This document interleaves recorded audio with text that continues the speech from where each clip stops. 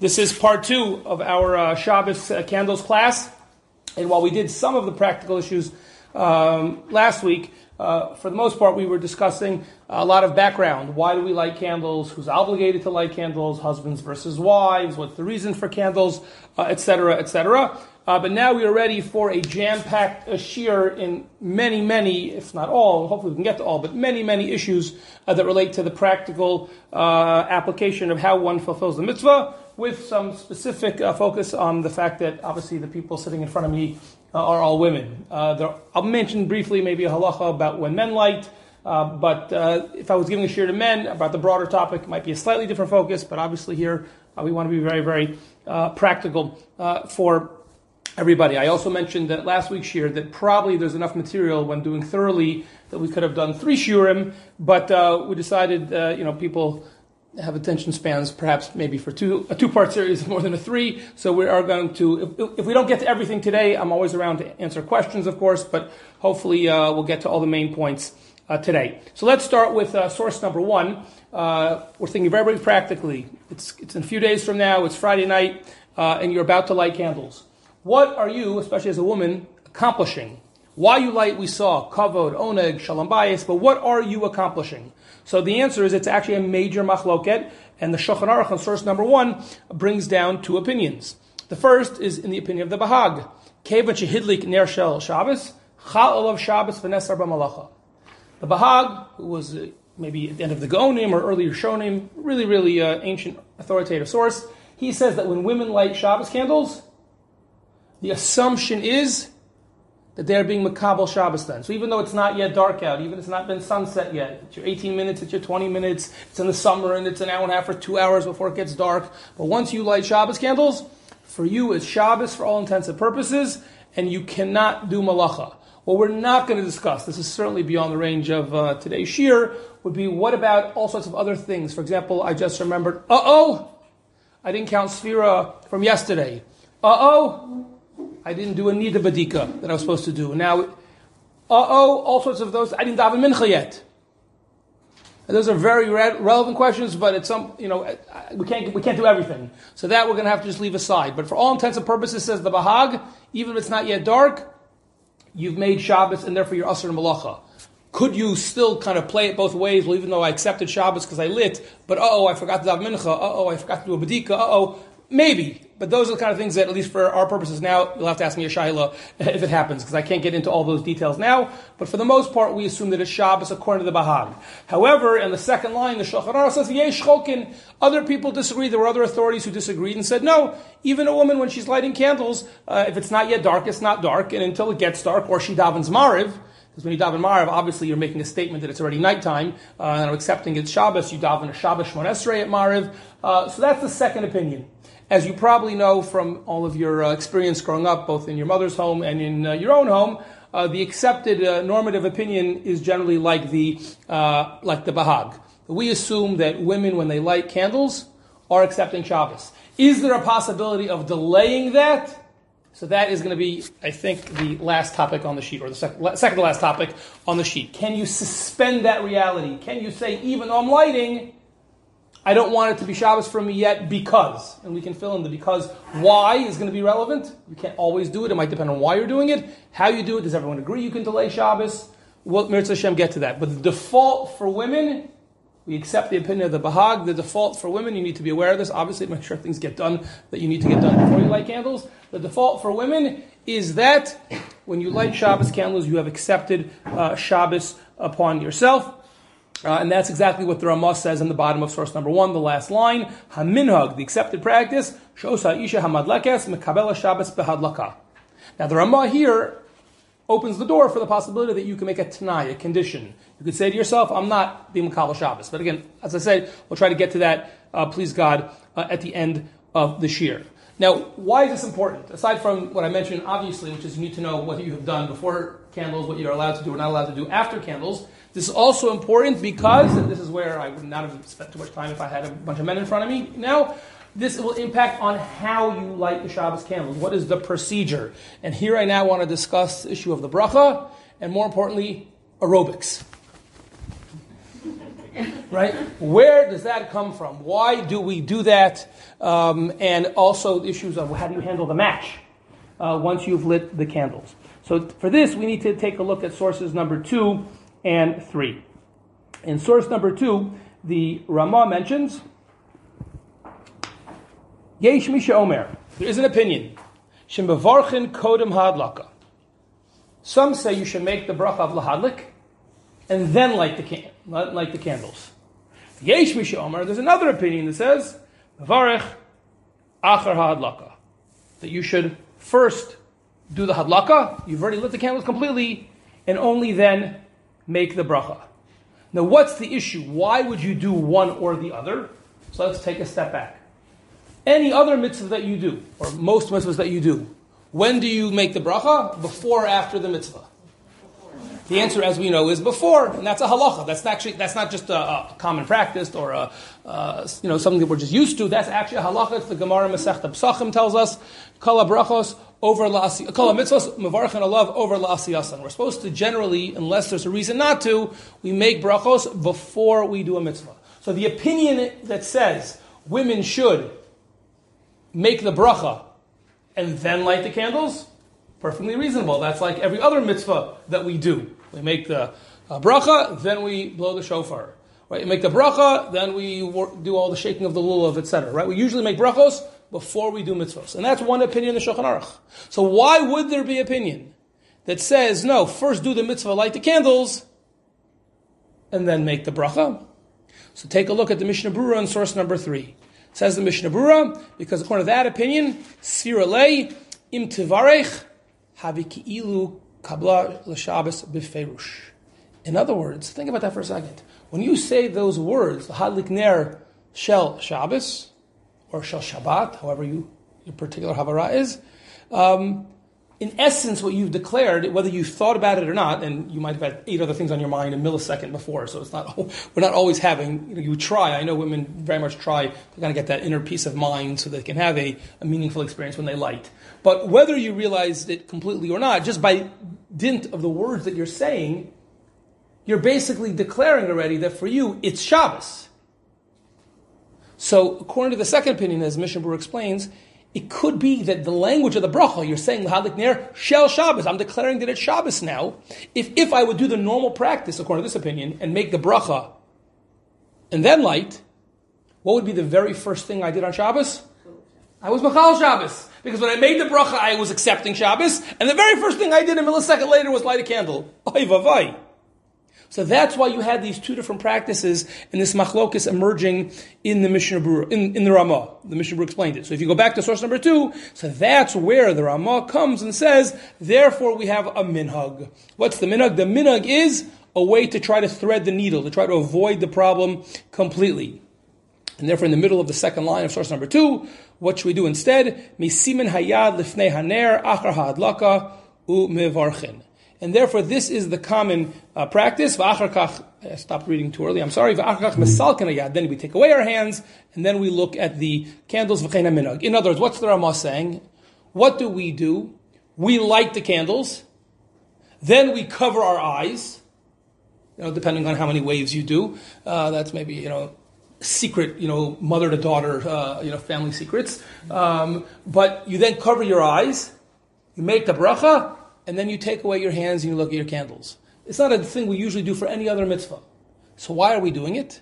Again, maybe there's some mysterious Kabbalistic reasons, I don't know. But there's a very basic halachic reason what the Shulchan Aruch is telling us. Is that we're trying, it's a little bit of a fudge, but we're doing the best we can. We're trying to have our cake and eat it too. On the one hand, we're concerned about this opinion that says that maybe the bracha itself is the Kabbalah Shabbos. We saw in source number 1 that women accept Shabbos when they light candles. Well, what does that mean, light candles? Literally the act of lighting, or maybe the bracha? So since there's opinion that says it's a bracha, we can't just make the bracha and then light. Because then we might be Chal Shabbos. That would be a really bad way to start the Shabbos. And therefore, what do? We light first. But since we know we're about to make the bracha, we're not really being makabel with the lighting. We're waiting until we make the bracha. But on the other hand, we still want to be able to, so to speak, as much as possible, fulfill this normal, typical requirement of bracha coming first. So what do? Even though we've lit first, we right away cover our eyes so we don't have any benefit, any hana from the candles. That's the issue of lighting.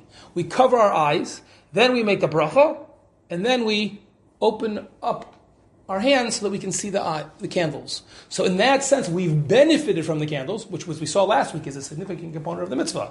Oneg Shabbos, Kavod Shabbos, Shalom Bayis. We benefit from the candles after the bracha. So is that really, really over Lasi Yasan? As I say, it's a little bit of a fudge, but it's the best we can do. We're in between a kind of rock and a hard place between the general halachic preference of making brachas first, but the unique Shabbos candles concern that maybe when we make the bracha, it itself, I've been Makal Shabbos, and as I said, we certainly wouldn't want to start Shabbos in that way. So that is just, again, you've done this so many hundreds of already, some of you maybe more than hundreds of times in your life. We should be aware of what we're doing, and more importantly, now we understand why we're doing it. Another factor that comes up, I'm curious if anyone will do a poll, if anyone hopefully will share what your practice is. There are some, it's actually brought down in Shulchan Aruch, there are people who are very, very nervous about blowing out, extinguishing the match after they light. And some posts can bring down that you should be very careful, just put down the match and let it remain lit. Obviously not like on something that would be flammable. And then it'll just go out on its own. Does anyone have that practice? Anyone grow up with that hakpada? You have that? Anybody else? Also okay too, not bad. So the answer is, the reason for it is exactly this point, because you lit on now. That's the concern for the opposite direction. Maybe lighting is the Kabbalah Shabbos. I didn't make the bracha yet, but maybe the very act of lighting, I've already been Makabal Shabbos. So we know one of the things you're not allowed to do on Shabbos is make a fire. You're also not allowed to extinguish a fire on Shabbos. So if I would have lit the candles, according to one opinion, that's already Shabbos. Now I blow out the match. We don't want to do that. So that's why the minhag of some people is to just leave the match and let it go out on its own. Nevertheless, for the majority of the people in the room who do not have that practice, let your heart not be worried.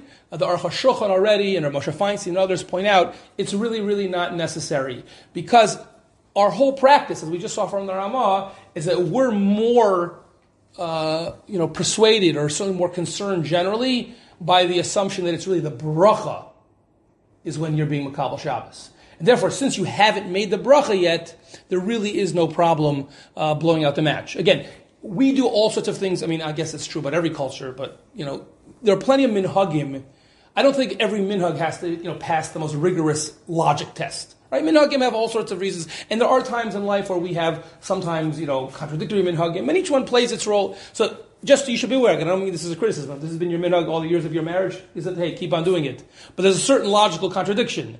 You don't need, if you're worried about blowing out the match, then there's no reason to cover your eyes, because you've already done, right? The whole idea is we're balancing these two concerns, and some people have the minhag to be careful about that, and if that's your minhag, you should continue. But those who don't have that minhag, in case you may see it in a sefer somewhere, it is brought down in Shulchan Aruch, but our practice now is probably not, that we don't have to really worry about that, given the fact that we're more inclined to assume that it's really the bracha is when you're Makabal Shabbos. Yes? Why don't we change the tense of the bracha to imply that past tense? The lahab, or even al, we'll get to that also. I'm not sure, nusach habracha, and how do you, the proper syntax for brachas is actually a very complicated shaila. Not only Hilchos Neiros, it's a whole sugya in Maseches Pesachim in the Gemara about when you do al this versus l that, and it's a fair question, but it's just beyond. I admit it's a good question, but yes, exactly, it could be another series, exactly on brachas. Okay, so now weiter. Now we're ready for topic number. That was topic number 1. Now we're ready for topic number 2. This is a very, very important one, especially in the 20th and the 21st century, which is what do we light?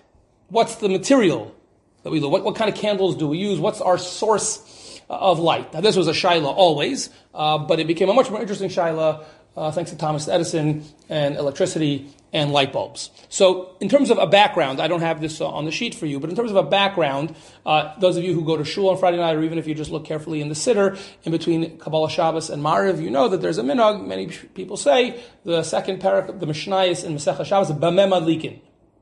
So most of us don't know what we're saying. What's Itron? What's this? What's Zephys? What's that? The bottom line is pretty much everything is kosher for Shabbos candles, assuming that there's really only 2 requirements. If you put it all together, that it's a consistent light. You don't have to worry about it going out. It's not this very crude material, whether it's the kind of oil or pitch or tar or whatever it is. Jews have been, had to have certain ingenuity over the centuries. Not everyone got to live in a generation as easy as ours. So all sorts of things can be used, assuming that A, the light would remain clear and strong, and B, it wouldn't be malodorous. That's a worry that some of the fuel sources really would stink. That's why the Gemara was worried about that, and that you wouldn't want to be in the room because of the bad odor, and you wouldn't enjoy it. But pretty much anything else goes. Shulchan Aruch does bring down that some people had a hidur for Shemen Zayis, like on Hanukkah, for olive oil. Anyone use olive oil for candles? Okay, so it's brought down in Shulchan Aruch as a hidur. Some say it has to do with the Beis HaMikdash, and there's a whole, machshava about that. And others say no, more prosaically. Olive oil in the ancient world was the most consistently reliable source of fuel. But it's not really, magical, Kabbalistic, connected to the Beis HaMikdash. And anything else you use that would be just as effective as olive oil would be good. That line of thinking is the basis for why, for hundreds and hundreds of years, I don't exaggerate it too much, but certainly when I was growing up, and I think even before that, the overwhelming practice was for people to use wax candles. Right? They used to use these big, fat wax candles. They were known as the Shabbos candle thing. I don't know if anyone else in the world bought those kind of candles, but we did. We did. It's like the Borsalino hat. I have no idea how people stay in business when the only people in the whole world who are still buying it are from Jews. We're not like from John Kennedy anymore, where everyone used to wear a hat. Somehow these people stay in business just from us. So too, apparently there was the shot. Now, I don't know if they're still in business because then now we have this paraffin invention. So what's paraffin? It's not. I don't know, what it is. I didn't do so well in chemistry in high school. But whatever it is, I know it's not Shemen Zayis. I know it's, the answer is, but it doesn't matter. Because anything is good as long as it's a clear, reliable source of light. Okay, that's one factor. Now, when I say anything, paraffin, wax, olive oil, what about electricity? Could you light by just turning on a light? Light in the ceiling, if you have a table lamp, something like that. Now, your first instinct, especially being that you're Orthodox, is, what are you, crazy? We don't do that. So that's okay. First of all, we understand why not. I'm not here to challenge that. But what about in a situation where you didn't have access to something else? What about a woman who's in the hospital? Yeah, that's what I know.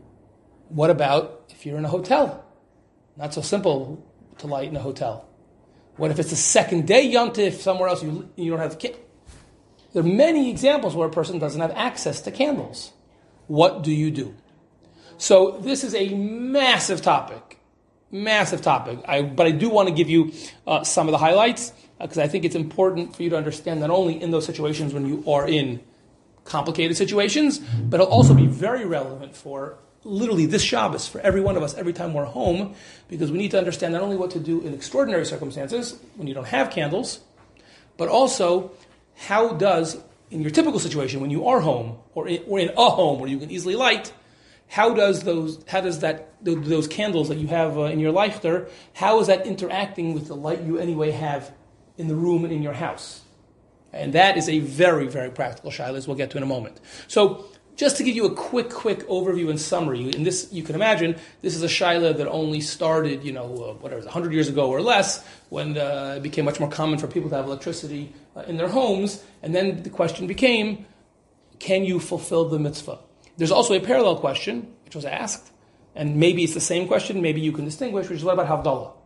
Can you make Havdalah? Can you say Bar Mirah Eish on electric lights? Of course, if it would be Hanukkah, we could ask the same question about the electric Hanukkah menorah. So, when it came to Shabbos candles, a lot of different factors were involved. Some suggested that even though the Mishnayos say you could light on anything, but anything meant if it had certain characteristics, like a fuel source and a wick. Because those Mishnayos in Bameh Madli can talk about what could be good for a wick, what could be good for the fuel source, but you need both. Maybe electricity doesn't have that. That's what could be one reason that there's a problem. Another of the big factors, which we'll mention briefly, is something that was asked by one of the ladies last week, which is, do you need to actually do an act of lighting the candle? Or is it enough to just have light? If, as the bracha indicates, the bracha is lahadlik ner, right? If we're saying you have to light Shabbos candles, so I know what it means to light. I take a match or some kind of, or an existing fire and I light another wick, I light another candle, a new candle. But is turning on a switch, is that called a maisa hadlaka? Is that an act of lighting candles? Do you actually have to light Shabbos candles? What if they were lit anyway? I just walk in a room, I see some candles lit, can I make a bracha on that? So this is a very interesting discussion. The reason someone, I can't remember who, but somebody very intelligently brought this up last week. If you look at source number 4, we had that source in last week's shir as well. The Rambam says, what's the mitzvah? Ner daluk b'Shabbos. Doesn't say you have to light the candles. It has to be lit candles. However they got lit, they got lit. But as long as I have light in my house, the Rambam seems to indicate that it would be okay. In source number 5, which we did not see last week, it turns out it's a major machlokes. Tosfos, in source number 5, asked the question. Let's say, again, especially in the pre-electricity age, people had candles anyway. That's how they had light on Thursday and Friday also. So let's say you lit this huge candle Friday morning. And now 6-7 hours later, it's Shkia, it's 5:30, 6 o'clock in the afternoon, and it's Shabbos time, and the candle's still lit. It's still going on when you lit in the morning. Can you just make a bracha on that now? Or do you need to blow it out and then light again? That very basic question, seemingly a universe away from fluorescent light bulbs and incandescent light bulbs and all the things that we have, but 1,000 years ago, that question was the basis of a machloket, source number 5. Tosfot has in a machloket. The first opinion is, if the candle was mudleket v'omedet, lo haya tzarech lachboso, you don't have to blow it out. It's good, all you need is light. It's the result that counts. There's no requirement to light. Kavana. I'm doing this, hold on a second please, for Shabbos. It was lit already. However, Tosfos says in the second line, according to Rabbeinu Tam, no. You have to extinguish it, tzarech lachabot, ulachzor lahadlik. So they're arguing not just about a text, they're arguing about a fundamental question. Do you have to light or not? You know where this comes up? It came up in source number 6, in the first line, you see that he quotes from the Magen Avraham. I didn't give you the whole source there, but I'll give you the background. Some of you may know, again, it doesn't stretch back into such ancient Jewish history, even though it's not something we would be typical with nowadays, but as you probably know, for much of Jewish history, certainly in the European experience, it was not at all uncommon to have weddings on Friday. Usually they have weddings on Friday afternoon. And why would they do that? Because they were so poor, they couldn't afford in 1 week to make a wedding Suda and a Shabbos Suda. So they would make the wedding shortly before Shabbos, and then go right in to the Shabbos Suda. The Shabbos Suda would be, wasn't just Shabbos brachos. It would make some of the negotiations between Chotanim perhaps easier. You'd have to fight over Shabbos brachos, who's doing the wedding. It's just one meal. You do it all together.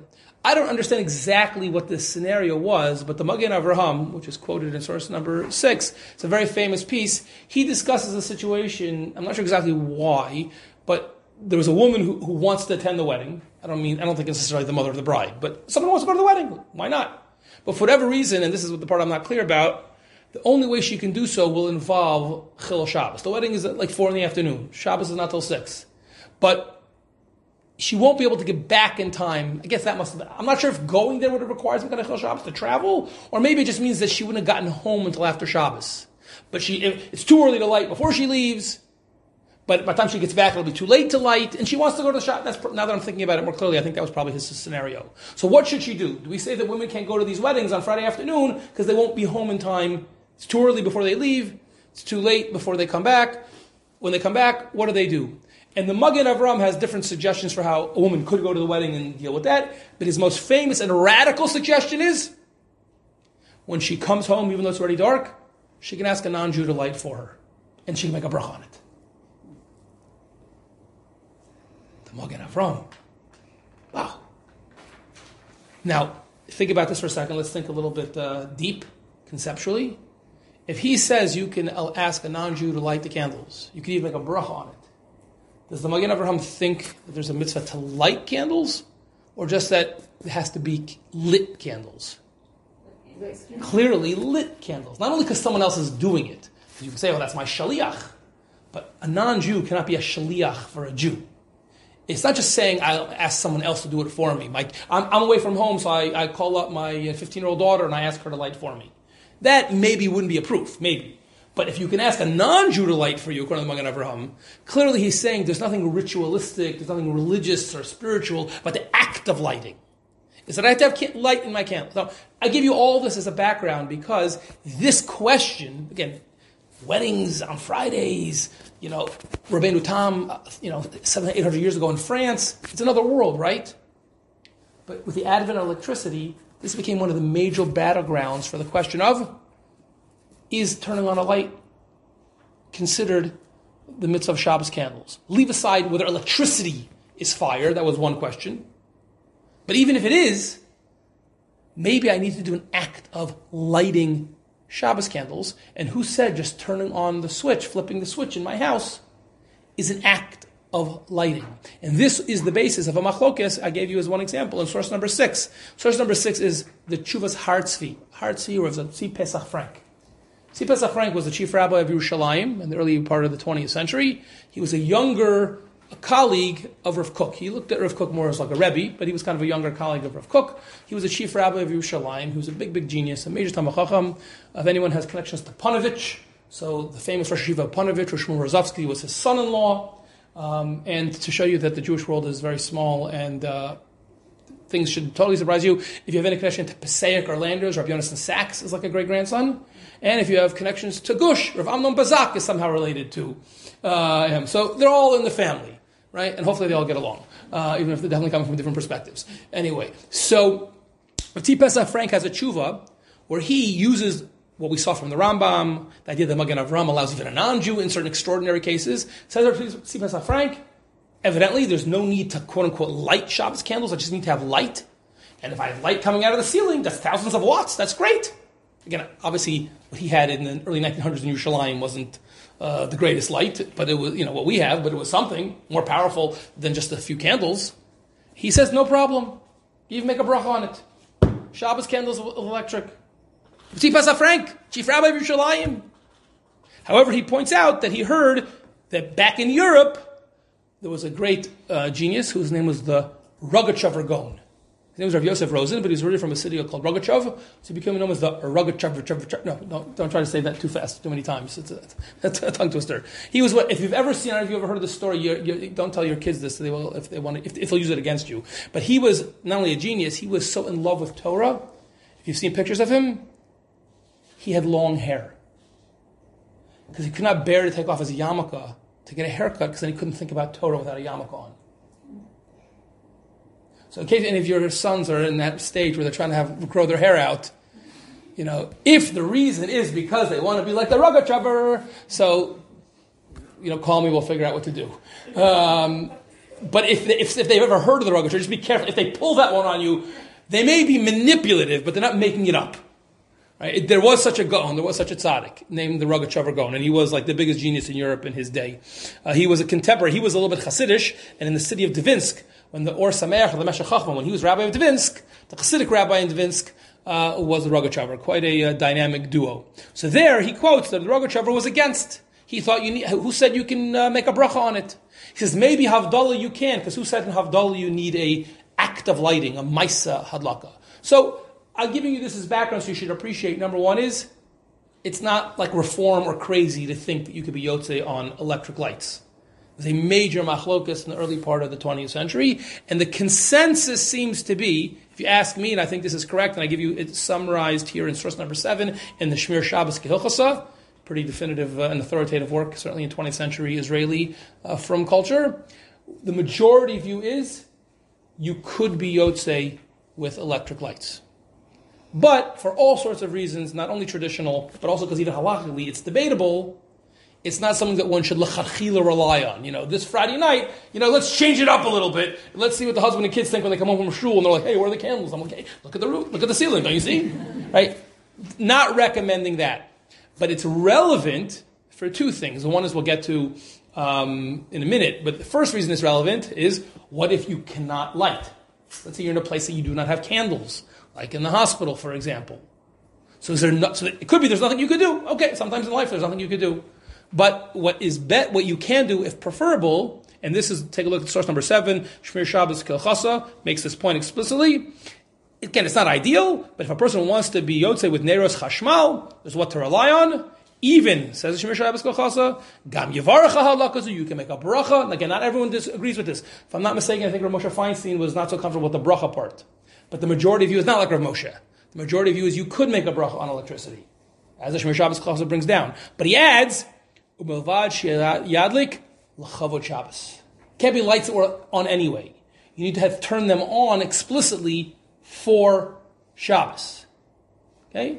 So, if a person is in a situation where they don't have candles, this is a way of fulfilling the mitzvah. Now, I want to add one thing, which is complicated, and this is post the publication of Shmir Shabbos Kol Chasa, and that is in the new world that we live in of environmental sensitivity. So, one of the things which is quickly becoming extinct is the incandescent light bulb. The Shmir Shabbos Kol Chasa was taught, and certainly Rav Pesach Frank, we're talking about an incandescent light bulb with a filament getting very hot. Right now we have fluorescent or other such LED lights and the like. It's not clear that anyone would allow you to make a bracha on a fluorescent or an incandescent bulb. So if you're in a typical hospital nowadays, all that light coming out of the ceiling is all fluorescent. So I would turn it, ask, whether if you can do it yourself or ask the nurse to do it, whoever it is, I would turn it on b'kavana, or if let's say you have a light on your night table, on the next to you. Or let's say somebody brought you a Shabbos lamp you were going to have so you could read over Shabbos. I would absolutely, right before Shabbos, turn it on and off, and I would do it b'kavana. I'm doing this l'chbot Shabbos. There's a good chance that it is a mitzvah, but I would not make a bracha. As far as I know now, I'm not sure if there's any post that allow you to make a bracha on a fluorescent light bulb. What about those little bulbs that they give you at the hospital with the light bulbs on it? I don't know what those are, but if it's a Matthias question. If it has some kind of a hot filament on the inside, which again very rarely do they let you use anymore, then I would make a bracha. Then I think you can make a bracha on it.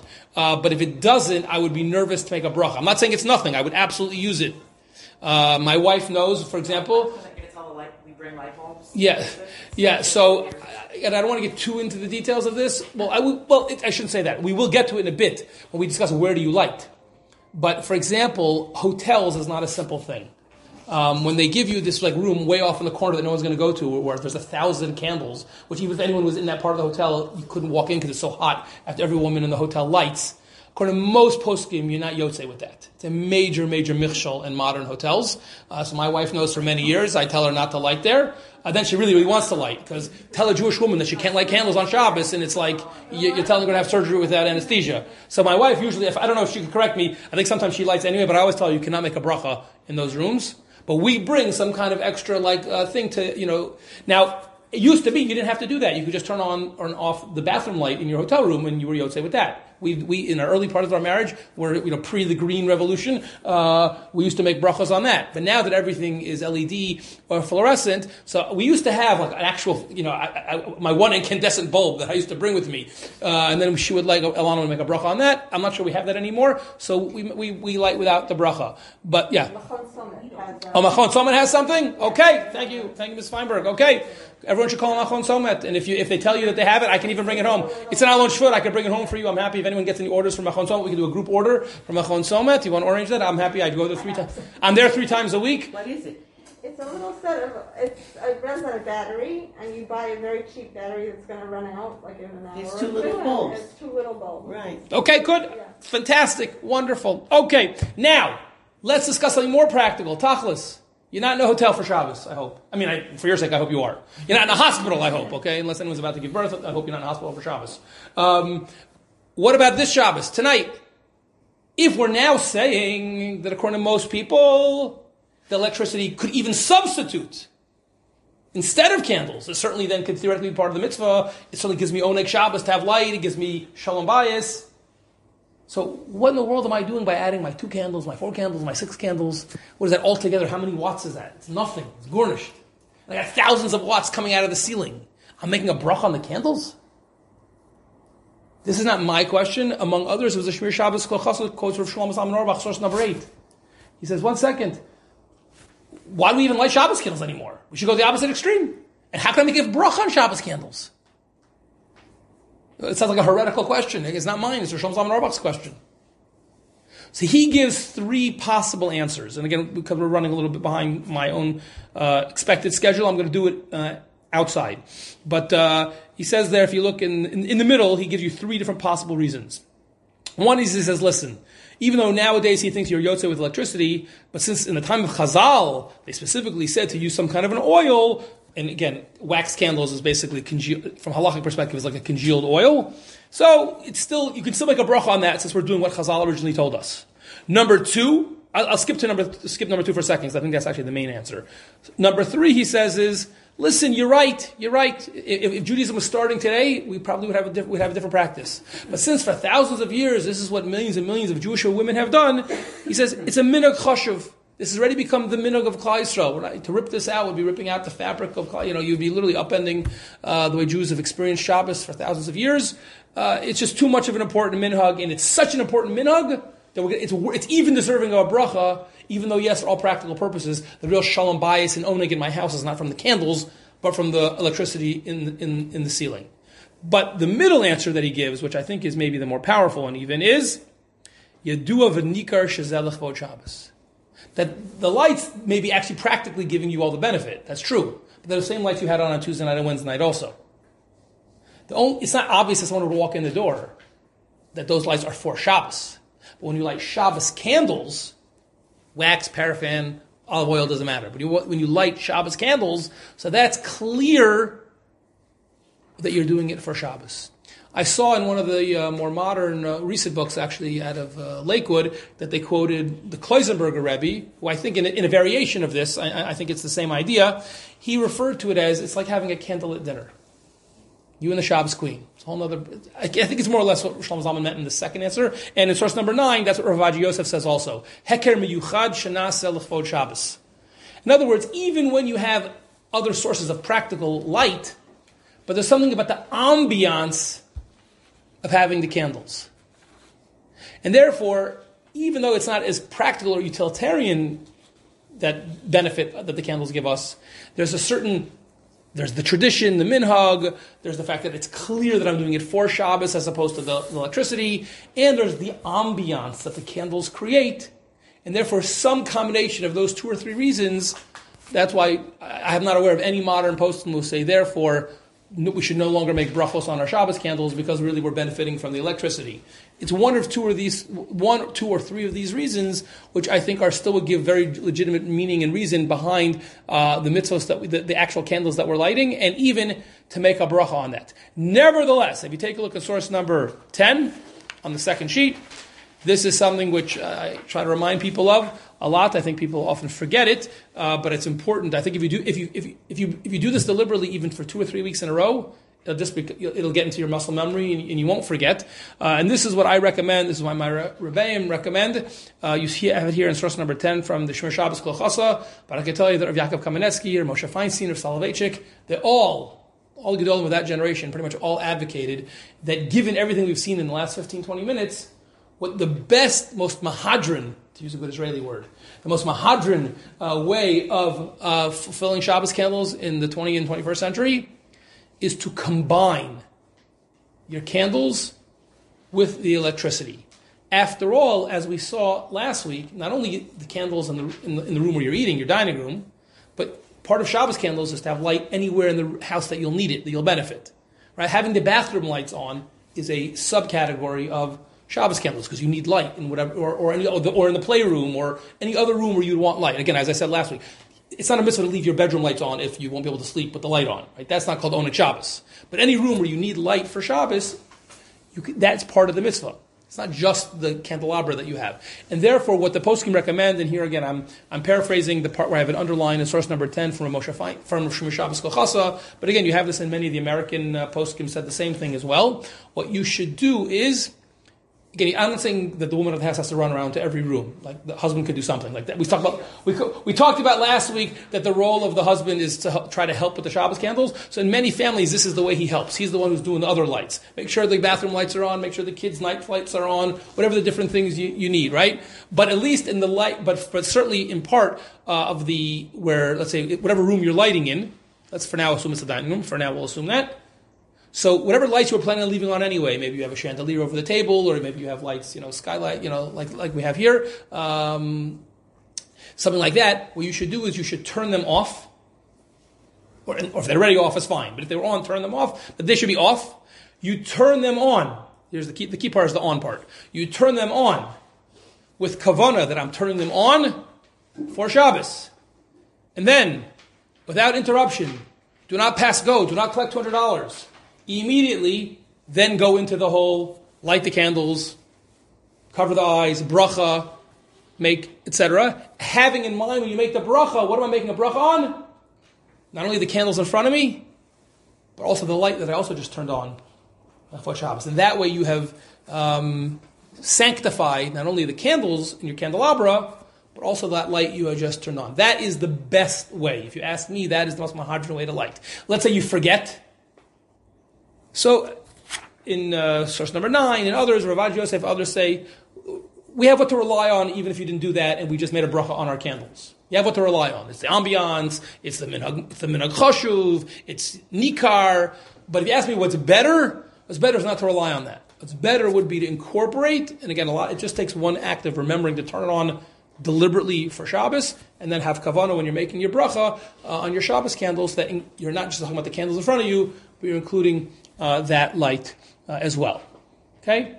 Now I want to go fast through some of the 3 other topics now, or else we're going to either go way too long or not get to some very, really important things. So sources number 11 and 12, I'm going to start going a little bit faster. I'll apologize. And I don't think we have too much time to read a lot of the stuff inside, but again, for those who want to follow along, I'll let you know what sources I'm referring to. And sources number 11 and 12 is a discussion of where one lights.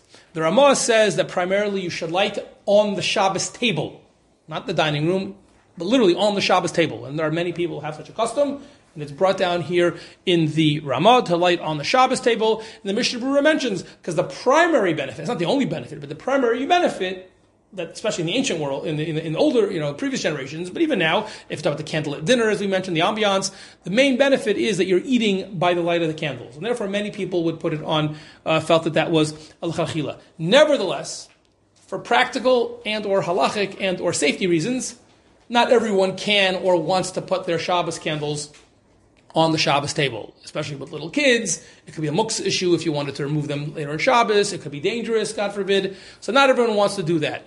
And therefore, the Mishnah Berurah writes at the end of source number 12, nevertheless,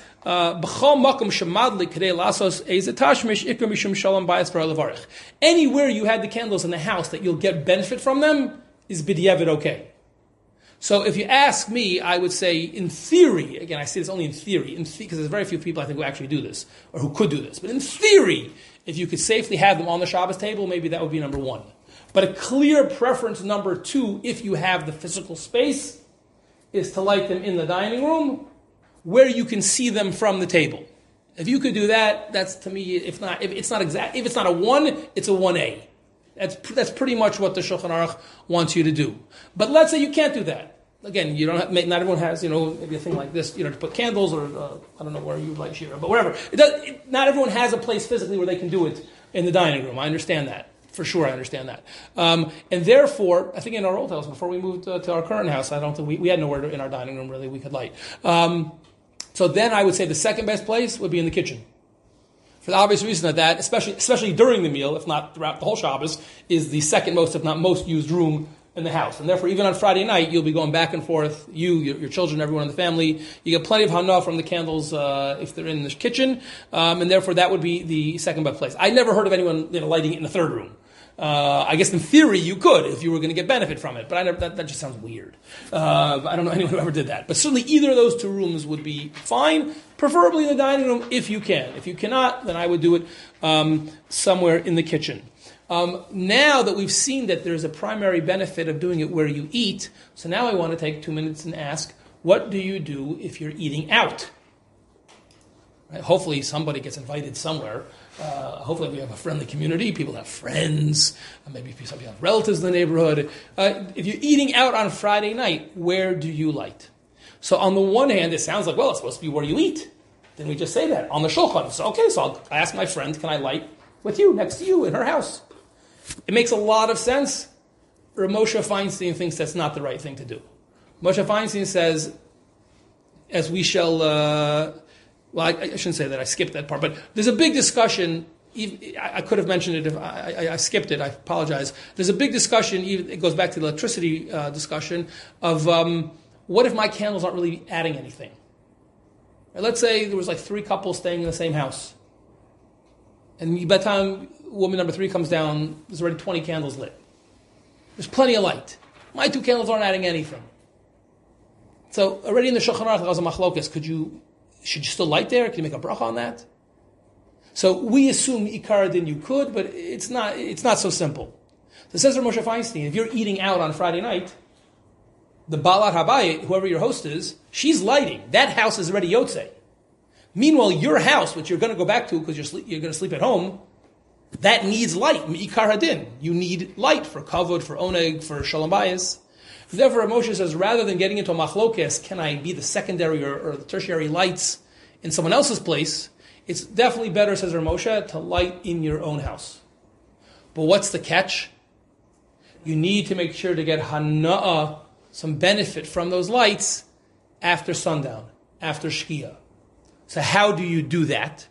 So there's different solutions, different suggestions. Ramosha says the easiest suggestion is, and again, in our neighborhood where you might be walking 3 minutes, or even if you're walking all the way somewhere else in Ramat Beit Shemesh, or even if you're walking to the furthest part of Ramat Shiloh, it's a 20-minute walk away. In most cases, you're not walking until dinner time anyway, or you could easily walk if you wanted after Shkia. So says Ramosha, the easiest thing is light in your own house, your regular candles, then sit, you'll daven, you'll read a little bit. You make sure to get some hana from the candles after sunset, and then go for dinner Friday night. You're going to come back 2.5, 3 hours later, the candles are all burnt out. Doesn't matter, you already got some benefit in the beginning of Shabbos. That's the first possibility. Ramosha says the second possibility, let's say you can't. This is, again, less of a problem now, but I know certainly in Chutz La'aretz in particular, there's a problem when people maybe are going to places further away. They want to drive over before Shabbos.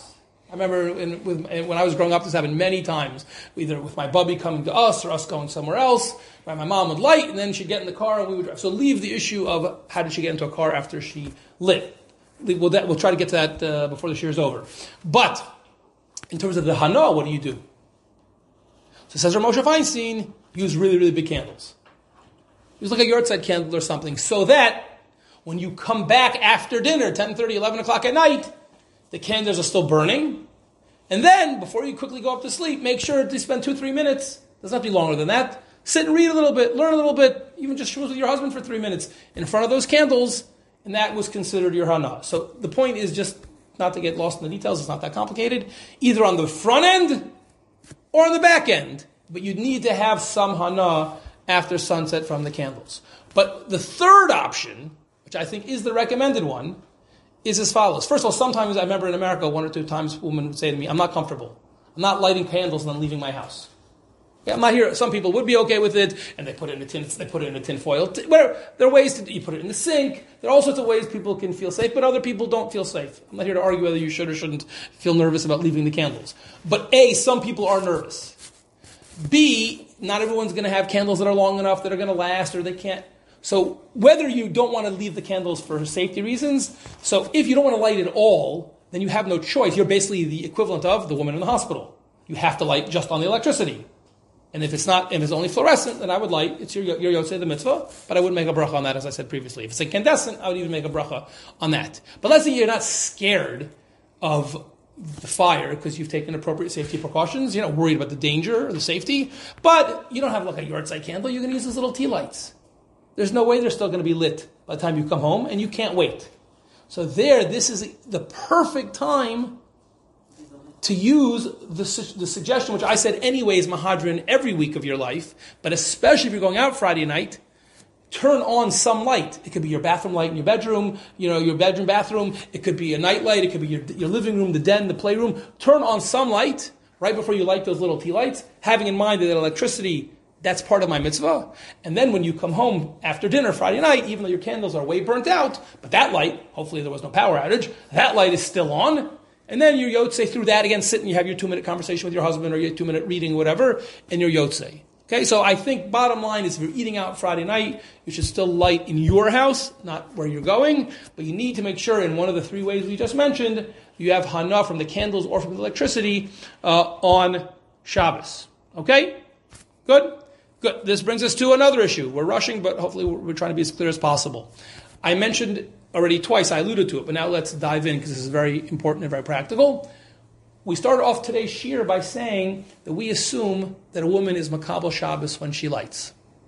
We generally assume that a man is not makabel Shabbos if he lights, because since men universally are going to be davening kabbalah Shabbos and Mariv, which is not as many women do, but many women don't. So with women, we assume that a woman is makabel Shabbos. With a man, we don't necessarily assume it, which is why if a man lights Shabbos candles, there's a big machlokas. Does he have to do the whole thing or not? Should he do the same thing as women? Does he have the same challenge?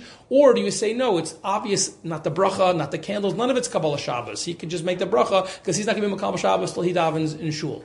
Okay, but that would be for your husbands. That's not relevant for you right now, or ever by definition. But if you want to be milumedet and teach him the halacha, I can tell you afterwards. But let's say I said we assume the halacha that a woman is mimakabel, whether it's the candles, whether it's the bracha, but something in that process she's accepted Shabbos. But what if she has to go somewhere? Like I said, let's say you were getting invited out somewhere where you wanted to drive. Or, as Tzitz Eliezer asks in source number 15, I love this shaila, what about women who are in Yerushalayim, want to daven at the kotel? Beautiful Friday night davening at the kotel, right?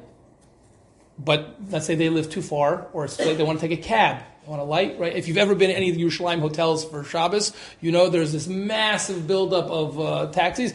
I'm always paying with guilt because people who leave at the last second are pretty much guaranteeing that their cab driver is Machal Shabbos on the way back.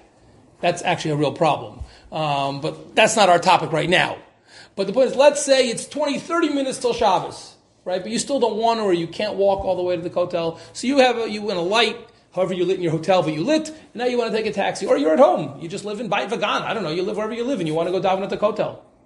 But you need a cab. Or again, the more typical thing, you live in Teaneck, and you want to go somewhere further away, for Friday night dinner. So what are you supposed to do? Every time I light Shabbos candles, it's automatically Shabbos. So here we have a discussion in the Shulchan Aruch and in the Mishnah Berurah.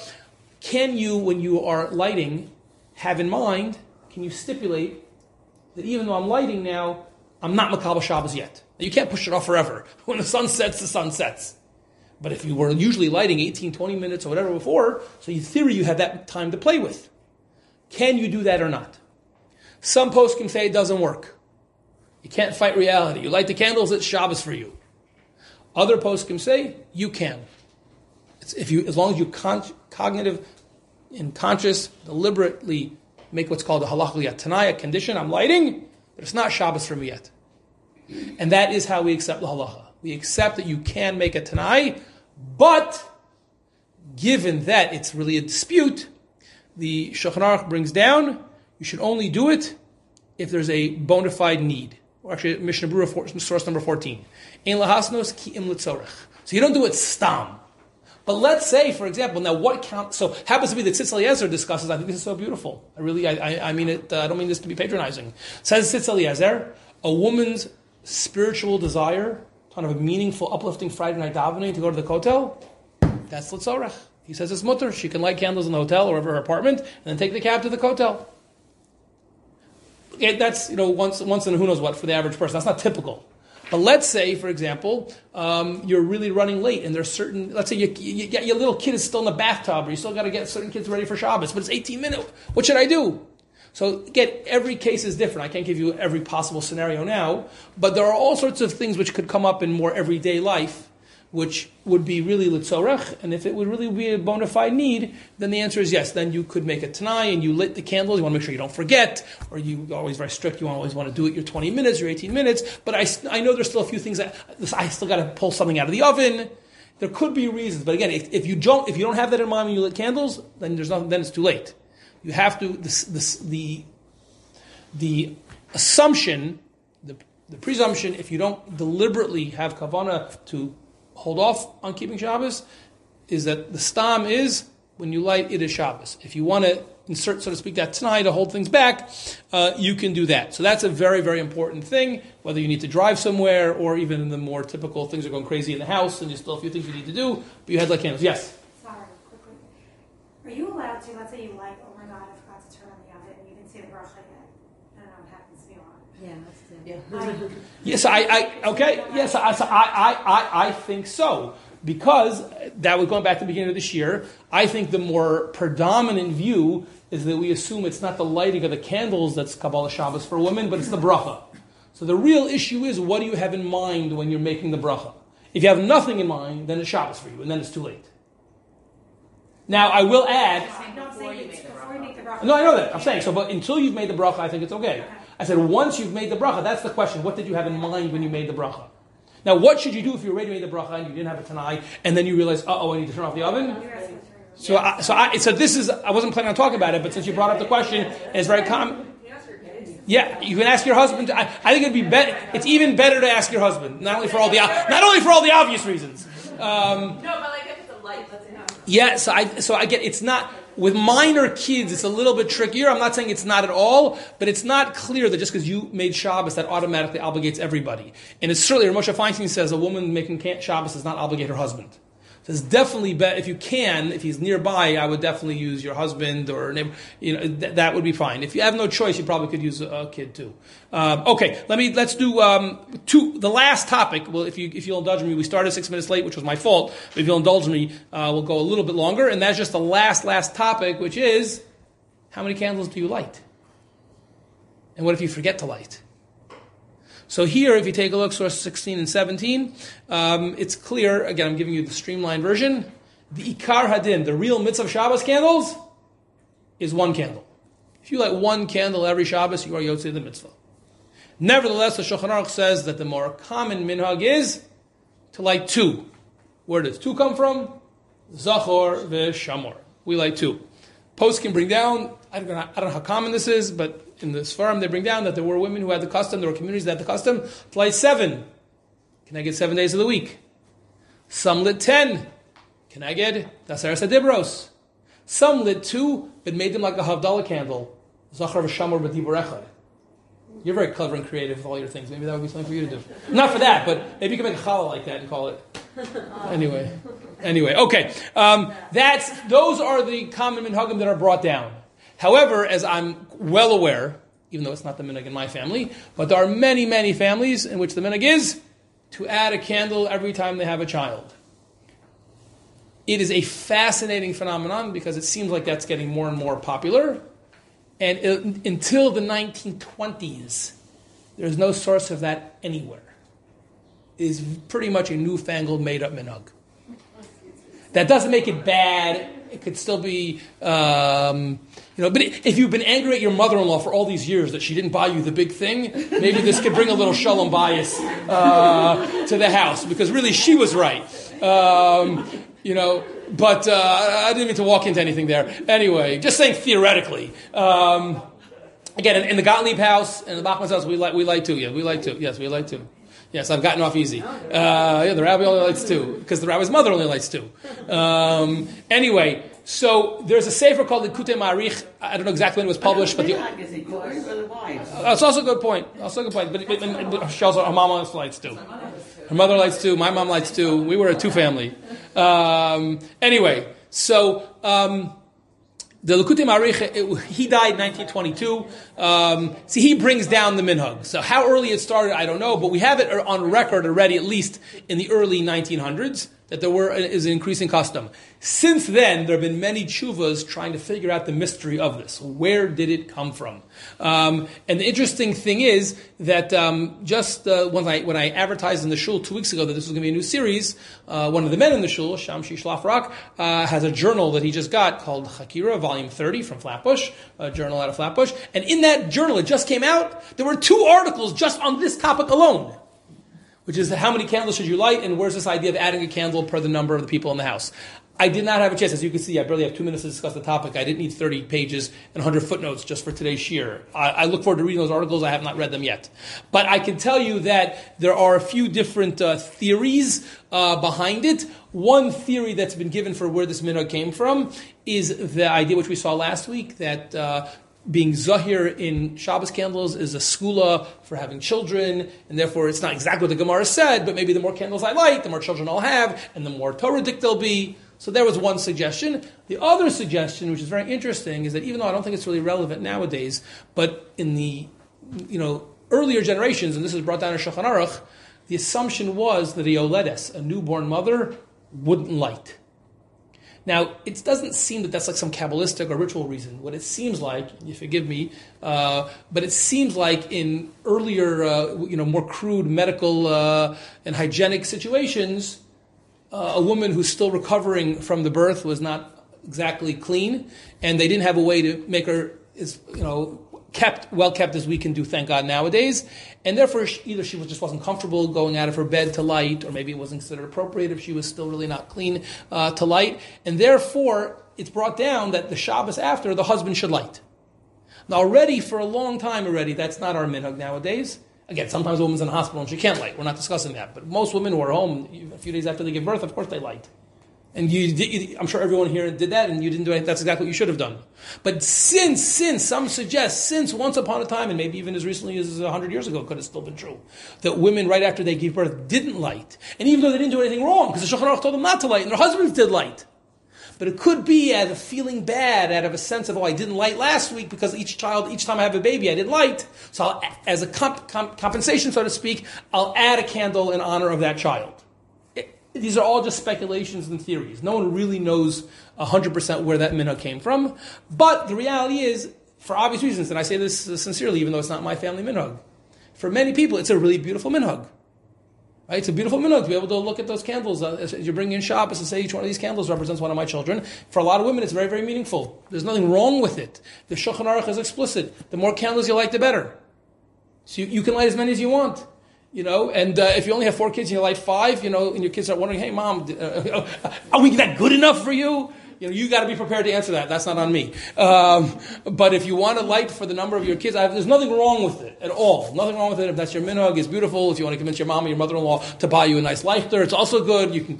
But you should just be aware there's no real original authentic source for it, but it's emerged, it's evolved, and there's nothing wrong with it, and there's no reason anyone should feel guilty about it.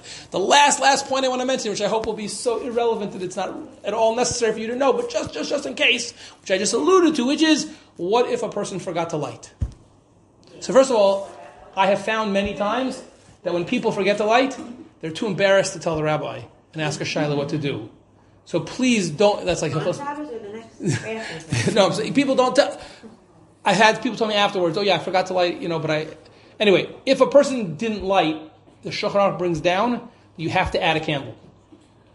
Now, if you're too embarrassed to do that, you could just say, I have a new minhag, I'm getting a lighter and I'm lighting for all my kids. Right?